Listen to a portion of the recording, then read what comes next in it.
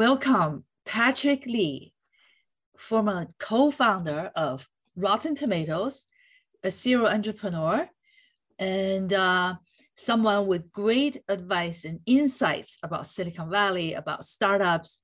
So I have a lot of questions for you today. Thank you so much.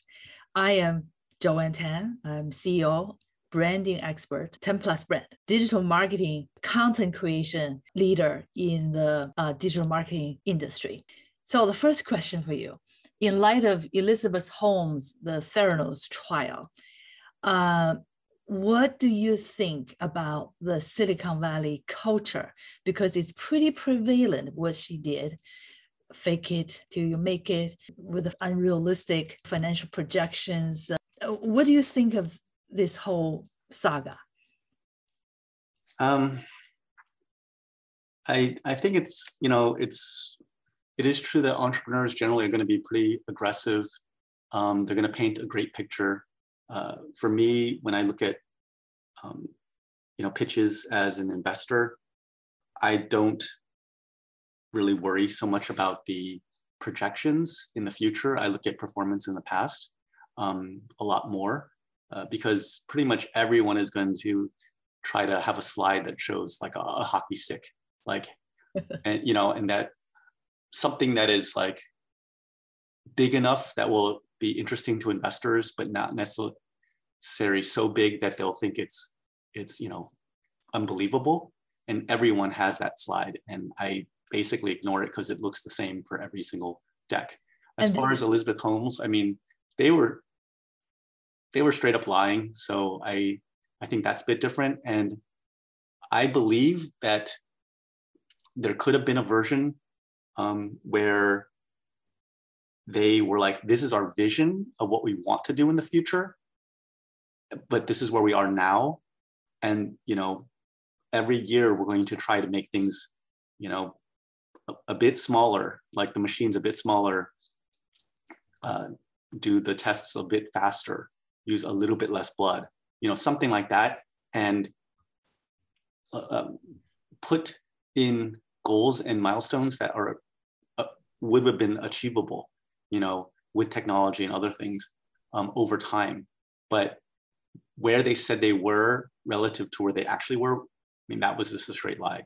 And I think had they shown the big vision, but had a more like a realistic steps to get there over time, I think they still would have raised a lot of money, and they would have been, telling the truth rather than what they actually did.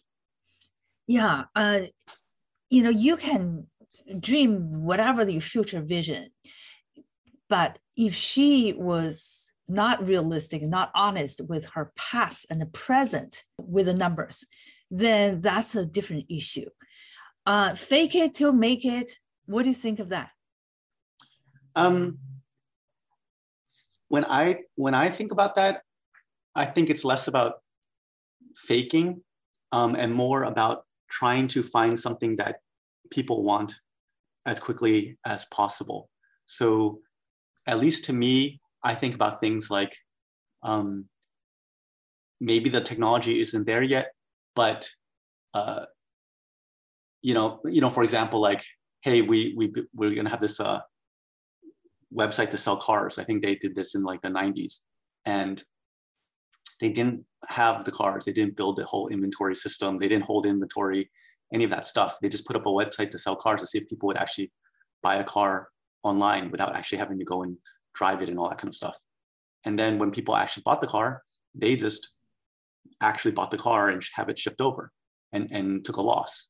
But in that situation, I mean, you could say like the system itself was fake, but people could still buy cars from there. But what was more important was they could see, was someone actually willing to buy a car online in the 90s without actually having to test drive it. And I think that to me makes a lot of sense. And plenty of folks are doing that, where it's not like the technology is not fully built out, but it's more about experimenting and testing demand. I'm not one for faking numbers, all that kind of stuff. And like I said, I don't believe in a lot of projections. And so I tend to look much more at what they've done, either themselves, what they've accomplished in their previous companies or jobs or education, and where they are with the company, how much progress have they made, even with little to no funding, that kind of stuff. Mm-hmm. And last thing, about her trial, her attorney said it in the beginning and the closing that she basically sank with the ship. She did not sell any of her stocks. Well, that doesn't seem to be matter to the jury. They indicted her on the accounts of defrauding investors. If there's sufficient evidence showing that she had the intention to defraud investors, whether she went down the ship without selling her shares is not relevant. What do you think of that? I would say, I haven't followed the case super closely or anything, but I think had she been trying to sell her shares, it would have probably been more obvious what she was doing. So I think basically what may have started as a very small lie just kept compounding and compounding and compounding till it was a huge lie. And at that point, I would imagine that she can't do anything to kind of get out. She has to just kind of keep pushing it to the point where it got very, very bad. So yeah, I don't think that matters. Right. It's others people's money, and lots of them. Yes. So at the end of the day, she had to be held accountable for that. Mm-hmm. Okay. So the Silicon Valley culture, if you can summarize what Silicon Valley culture is, how would you summarize it? I actually take a more positive view. I think in most cases, people are just trying to make the world a better place. And in Silicon Valley, a lot of these folks, come in with a dream and they actually can change things in a massive, massive way. And a lot of times very, very quickly. They can create, products that can touch literally billions of users, touch the entire world, change the entire world in years, maybe a decade or two.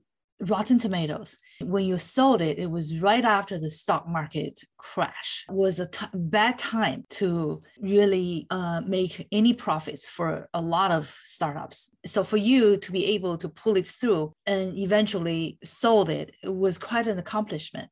But right now, looking at how successful Rotten Tomato has become, if you had a choice, would you rather wait until it becomes the beast it has become? So do you regret selling it sort of at a low price back then? It's really hard to time the market and to know exactly when to sell. I think I didn't do a good job as far as having enough of a network of folks who could be there to help give advice about these issues, about when to sell, how to sell, etc. Mm-hmm. I think had I had a better network like I do now, I would have probably been able to approach that better. In terms of timing and stuff, yeah, had we waited even another year or two, it probably would have made a major difference. But we are all just very happy that the company is still around, is still doing well, is still growing. And we are also, I would say, overall, being able to have that freedom to have traveled around the world, to do other startups, to do other things, has been good. Had we kept running the company all the way until now, that would have been a very, very long time. And I don't think that would be the worst thing, but I also, really did enjoy kind of the freedom to travel, to do other things as well. So what are you doing right now? Yeah, so right now, I actually started an investment syndicate that kind of formed out of the tech founder group that I was running. And basically I have partnered with 3 friends from the group. So there's myself, there's Holly Liu, she was the co-founder of Kabam, the mobile gaming startup. There's Kun Gao, he was the co-founder and founding CEO of Crunchyroll, the anime streaming service. And Kevin Lin, he was the co-founder of Twitch. And basically the four of us have created an investment syndicate to invest at the intersection of technology and entertainment. And we started back in March of last year. And since then we've invested into 28 companies. We've raised over 25 million for those companies across 350 investors. And these are just very value add and strategic investors. And so at the intersection of technology and entertainment, we provide like a ton of value to founders. And that's basically what we've been doing. We've been just super busy reviewing, new deals every day and really trying to find really interesting and special companies at that intersection. Mm-hmm. Can you be a little bit more specific, exactly what kind of technology and how they intersect with entertainment, and what is the future of the movie industry or whatever the entertainment industry you meant? Yeah, so for us, I mean, we're thinking of companies, like Rotten Tomatoes and Kabam and Crunchyroll and Twitch, things streaming video, sometimes content and media, gaming and esports, Web3, crypto, NFTs, blockchain gaming, creator economy, metaverse, VR, AR. There's a lot of these areas that we think are very interesting. And we have I would say a fairly wide definition of entertainment. Like obviously movies, music, games, sports is clearly entertainment. But I think for us, things like education, fashion, a couple other categories of food are like kind of borderline on the entertainment side for us. And so we would actually still look in those spaces as well. Okay, so I would like you to explain to the general public about NFT, Web3, metaverse, because these things are sort of a novel concept for most Americans, and most Americans still don't even know what NFT is. Okay, and I had a conversation with you prior to this. I was fascinated about what you said of the ownership, like almost like creating your own economy with NFT in the future of arts, entertainment. So I had a question after our conversation. What is the difference between so-called crowdfunding and NFT ownership, which is a kind of funding or fundraising? It's selling the ownership of some sort of it could be the ownership of anything. Is that right? That's a lot of questions. I'll try to unpack it. I mean, I wouldn't say I'm like an expert on Web3, crypto, NFTs, all that kind of stuff. Like, to be honest, I was actually quite against or negative on the blockchain. I hadn't seen a very good use case at the time. And I was feeling like pretty much everyone who's in it is just there to, get rich quick. For me personally, my views changed back when I read an article about Axie Infinity, which is a blockchain game written in the newsletter Not Boring. And in that article, they basically were saying that with Axie Infinity, the players were actually able to make money from playing the game. And you had, players in the Philippines, in Latin America, in Vietnam, who were making multiple times their living wage playing that game versus what they were doing before. And so you had like grandparents in the Philippines playing it. And I thought that was extremely interesting because it changed a lot of the economics of gaming that we're used to. When you look at mobile gaming, free to play, or a lot of times they call it like pay to win, where the more you pay, the stronger you'll be, and you'll be able to, be higher up on a leaderboard or something like that. When you pay all that money, 100% of it goes to the mobile gaming company. You don't own any of that. And the mobile gaming company is going to go and take, 50% or more of that to spend on marketing to try to get more players. And they're going to try and extract as much value out of their players as possible. And usually what they look for is the really hardcore players who are going to spend a lot of money. They call them whales. With blockchain gaming, when you look at something like Axie Infinity, it totally changes it and flips everything around. Basically, almost all the value goes back to the players. They might extract a 10% on the transaction fees, but basically the other 90% is going back to players. And what's happening is, yeah, you're still going to have hardcore players who's going to spend a lot of money in it.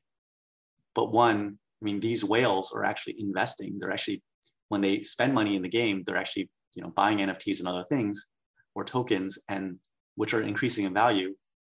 But when all that money also that they're spending and buying these things is also being generated a lot of times and earned by these players in all these other countries who are grinding the game to get these NFTs, get these tokens that they can sell and they can make money. So this 90% of that money that's coming from the whales is basically going back to these other players.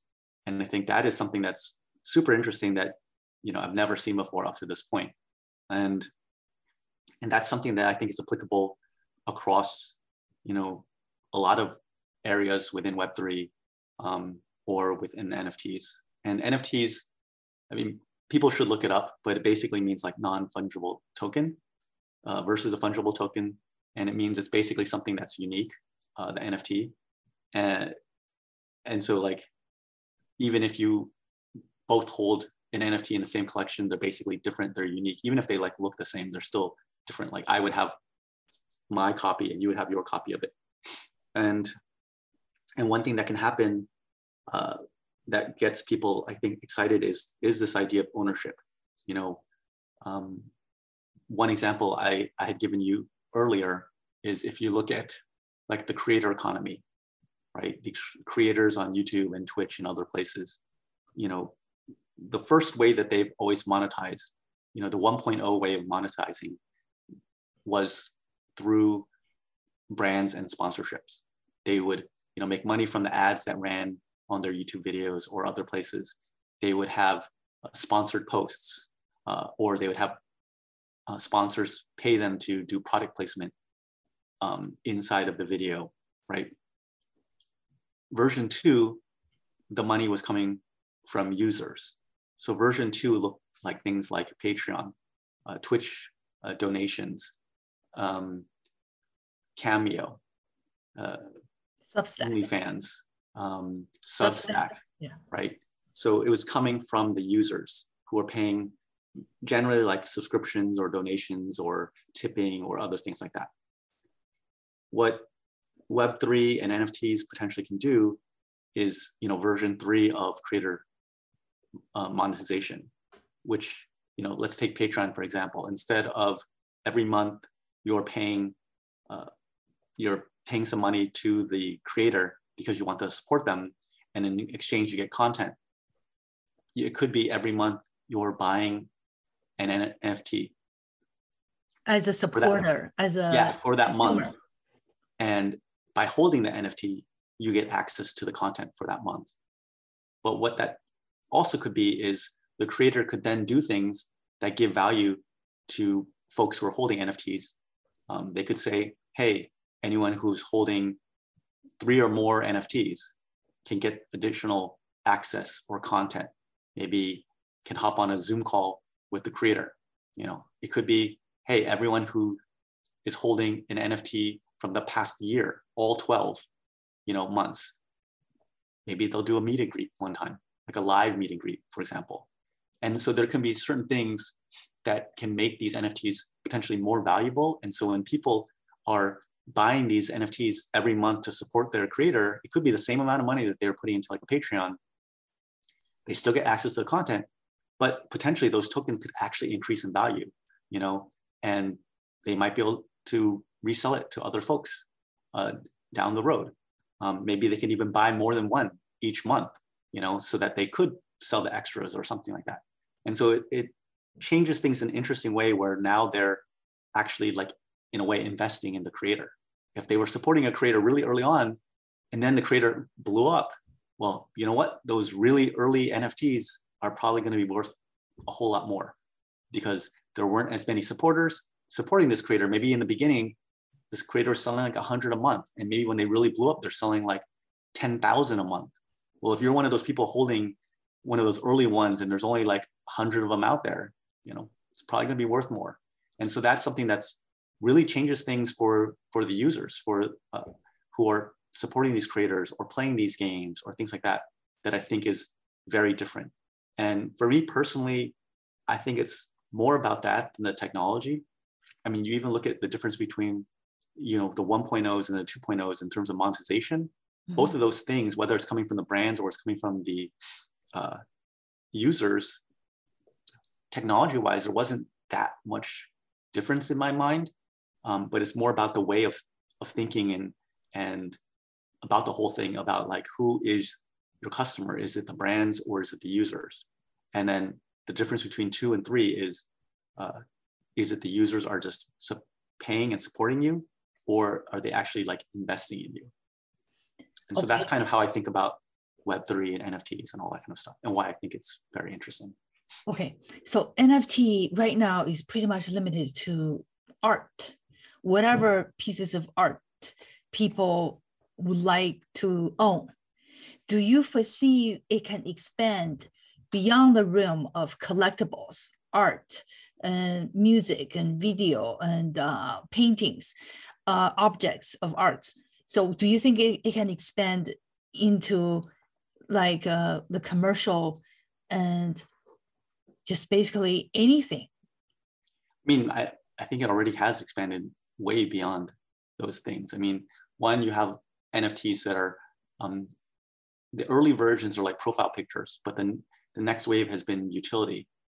So you'll see ones that have been working games, or by holding this NFT, you get access to this community, or you can have this NFT that works in this game, but you can still resell it outside of the game, or, it can give you access to a skin that you can take from this game, but you can actually bring it into this other virtual land or game or other things. You're also seeing potentially where people can take either NFTs or traditional like fungible tokens for like real estate, for fractionalized ownership. It could be real estate property. Yeah, it's like we could buy a property and we could split it up and 100 people could own it. There's a lot of things like that. I mean, people were trying to put together a DAO to buy the Constitution. Like I even was trying to support that because I thought it was kind of cool, and they almost got it. I mean, they were down to the last 2 bidders. And so, yeah, it's already gone way beyond just art. Okay. Now, what's the relationship between NFT and cryptocurrency? Cryptocurrency, again, I'm not like the expert on this, but I think when people are thinking of cryptocurrency, they're thinking of like fungible tokens, where basically like one Bitcoin is the same as any other Bitcoin, or like $1 is the same as any other dollar. But with NFTs, they're non-fungible, they're unique. So if I hold this NFT, and you hold an NFT, even if they're like they look the same, they're actually different copies of it. And so it's sort of like if you had a CD and I had the same album in CD form, they're actually separate things. There are people who are diehard cynicists of cryptocurrency, of Bitcoin. I just say Bitcoin. They call Bitcoin the Dutch tulip. They know in their mind it's going to be vanished. They don't see any intrinsic value. Okay, so from their mindset, if their cynicism about Bitcoin is at level 1 to 10 at 5, okay, is NFT in their mind going to be 7, 6 above the Bitcoin? If they doubt Bitcoin as Dutch tulips, are they going to doubt NFT as something like Dutch tulips times 5 or something? You know what I mean? Because they think the value you're creating is all in your mind.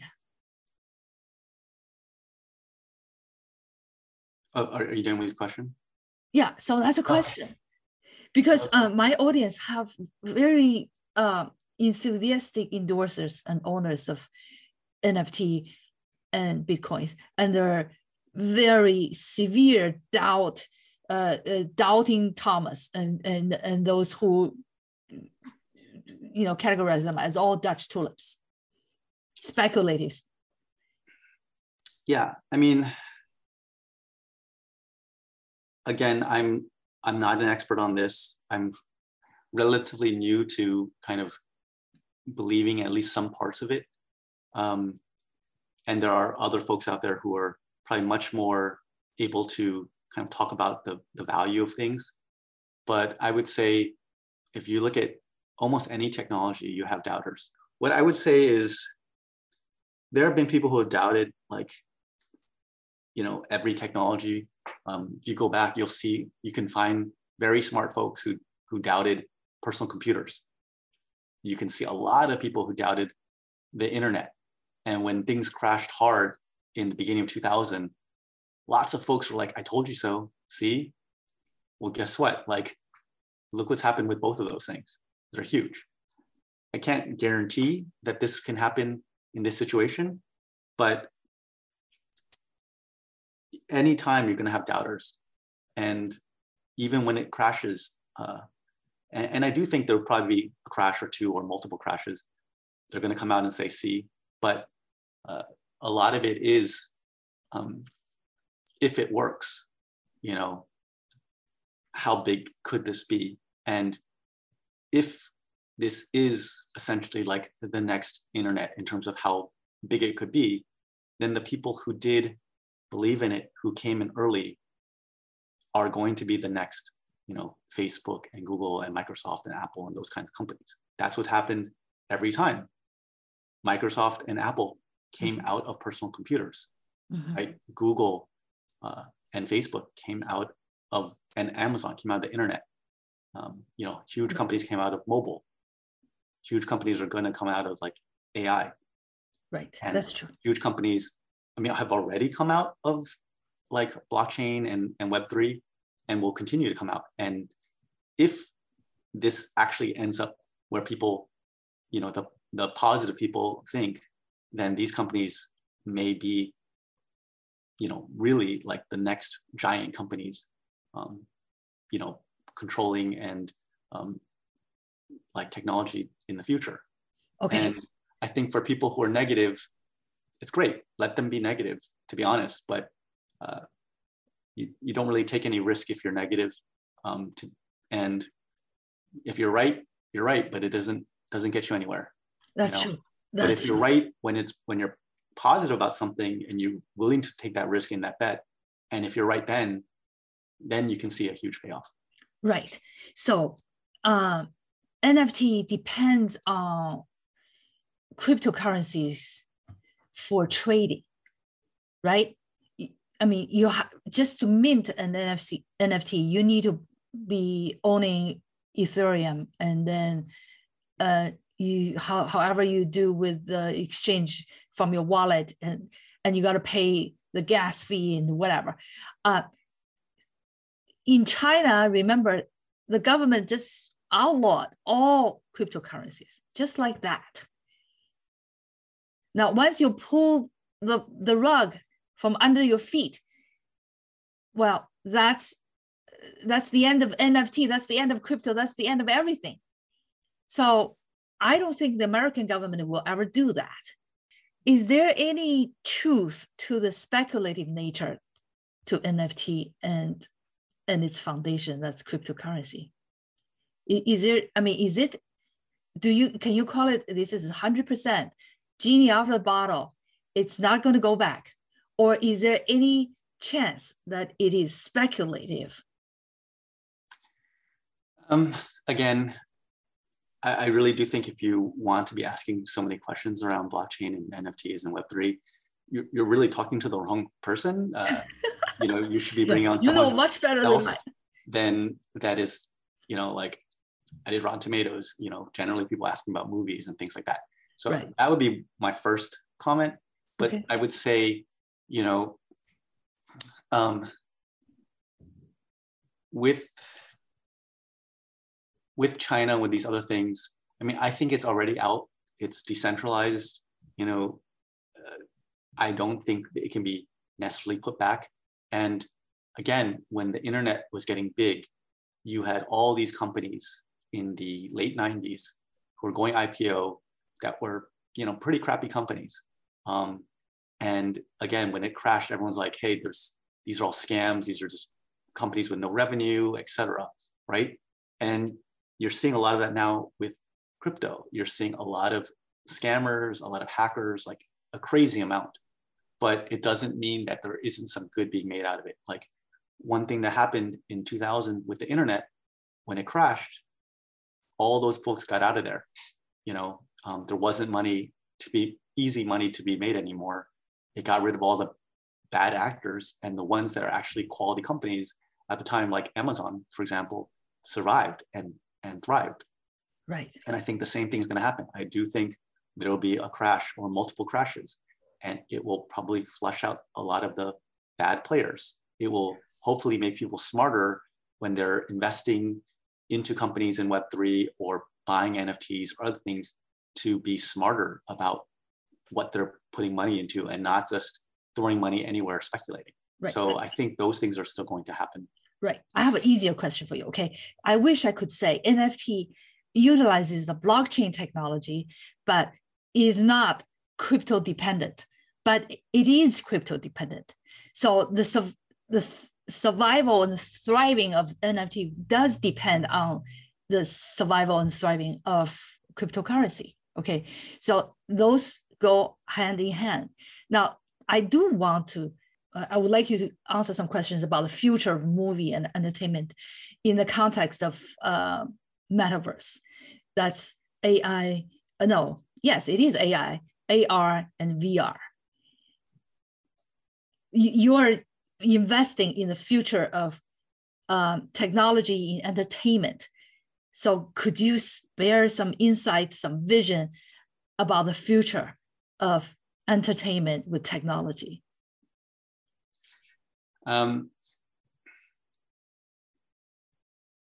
Yeah, I mean, I think if you're talking as far as metaverse, in the best case scenario, you know, people have already envisioned it on screen. You know, you look at things like Ready Player One, or the even better case scenario of like The Matrix, and that's kind of like the ultimate version of like a metaverse. But I would say on a practical level, I have a very loose definition of metaverse, which to me is, you know, almost anything kind of digital, remote, virtual. In some ways, with all of us these days, we're not actually meeting physically in person. We're doing things over Zoom. We're interacting on social media, on Instagram, and all these messaging apps, on Facebook, on you know, watching each other on YouTube, on Twitch. And so I think already people are essentially in sort of like the beta version of the metaverse. They're playing games together. Many of the most popular games these days are synchronous multiplayer games. You're playing with actual other human players. Mm-hmm. And so metaverse is just something that potentially can tie it together even more closely. You know, when you think about things like crypto and NFTs, the fact that maybe you'll be able to have your character or your skins or some item in one game or one virtual world that you can pull to another place, you know, that you may be able to have a persistent identity that you can kind of carry between different places. And so I think a lot more stuff will continue to move online. It's already crazy. Like I barely buy anything in person, especially after COVID. Like almost everything is online through Amazon or delivered. Even my groceries are delivered, you know? And I think, again, this stuff is just all moving that direction. To me, metaverse doesn't have to be VR, AR, you know? I think your phone, like anything with an internet connection, you know, is basically already kind of plugged into the internet, which is to me is like almost like a form of the metaverse. As far as entertainment and stuff goes, I think one, you're going to see a lot more AI playing a bigger and bigger part moving forward, whether it's NPCs, non-player characters in games. I think potentially there could be versions where games and movies are going to potentially get closer and closer together, where maybe you might be able to, even now you can, in VR, you can kind of watch short movies through the perspective of the main character. And potentially with AI and other stuff, and as game technologies improve, you might be able to even be the main character in a movie, to actually be able to influence the movie in some way. And I think that kind of stuff will be incredibly interesting. It's probably still a bit far off, but I can definitely see that in the future. That sounds very interesting. Now,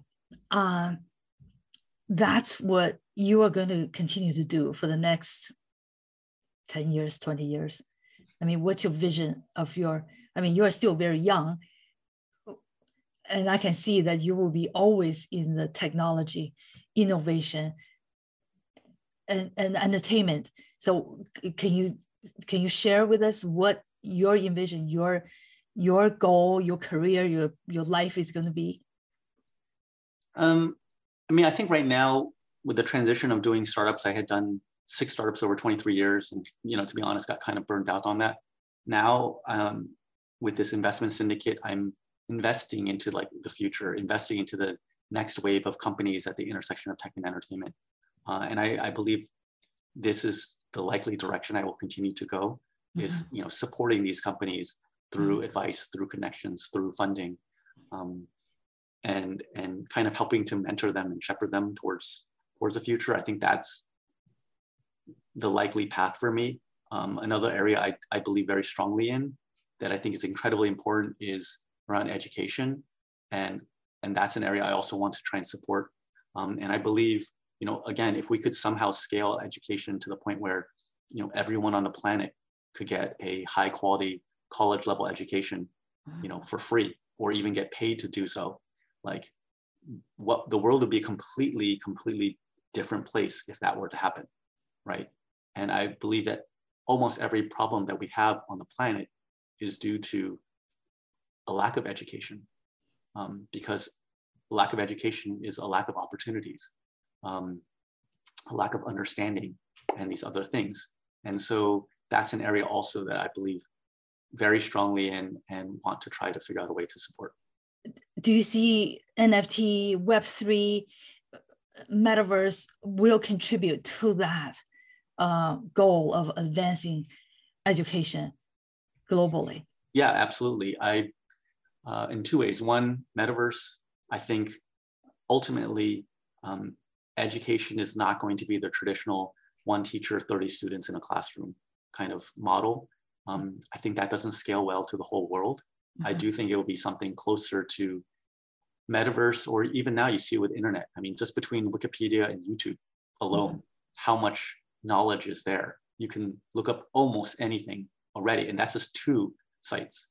And if you take the top 100 sites in terms of content, and you look at things like Coursera and Masterclass and this other stuff, it's like off the charts in terms of how much info there is. A lot of it's like organizing it, using AI to customize that for each individual student, each person. And you don't have to stop learning when you're a child. You can still learn as an adult. There's still a lot of things that a lot of people don't know, right? And NFTs and Web3, I think, also play a part. You look at things like Axie Infinity, their model is play to earn. And you have, again, like these grandparents in the Philippines who are grinding a game that they probably don't care anything about so they can make a living. What if you had learn to earn, where instead of grinding a game, they're learning, they're studying. And by grinding in that studying, by basically doing those lessons and stuff, they're actually earning a token or NFTs that can actually be converted into money. And ideally, you could get the rich people in the world to be paying the poor people to learn. Like, wouldn't that fix a lot of things? These are things that potentially could be done through NFTs, through Web3, through metaverse. It has far-reaching, profound impact in revolutionizing the education, the traditional way of education, and the equalization. You know, there's going to be more equality because once you really promote education, that's the stepping stone to equality, and also charity. You know, how do you do charity? And you can intertwine that with gaming because education can be through gaming, you know, to some extent, instead of just this top-down traditional, you know, spoon-feeding manner. So this is fascinating. There's no end to this. So I agree with you, as a matter of fact, okay, that the genie is out of the bottle. Those countries, they shut down to new technology. Eventually, they're going to be really behind. Okay, and crypto, digital currency, freedom, trust, and whatever the new wave of economy build on this, because after all, NFT is built on this blockchain, crypto, you know, this technology is going to profoundly change our world for the better. On a pessimistic note, okay, I always have to balance it. What are the dangers you envision with this technology? I mean, I would say the biggest danger right now is just in terms of scams, in terms of hackers, things like that.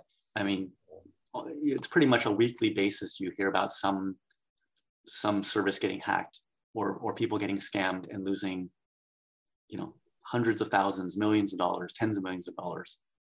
And I think that is definitely something that's going to be happening a lot. And so people have to be really careful, again, when they're investing or buying into cryptocurrencies or tokens, you know, have to make sure their stuff is properly protected.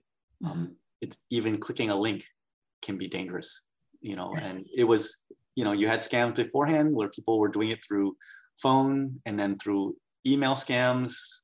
This is just the next iteration of it. I think in short term, that's probably, I think, the biggest concerns. Yes, yes. And blockchain hopefully will come to the rescue, for lack of a better word, because blockchain is traceable, you know, it's transparent.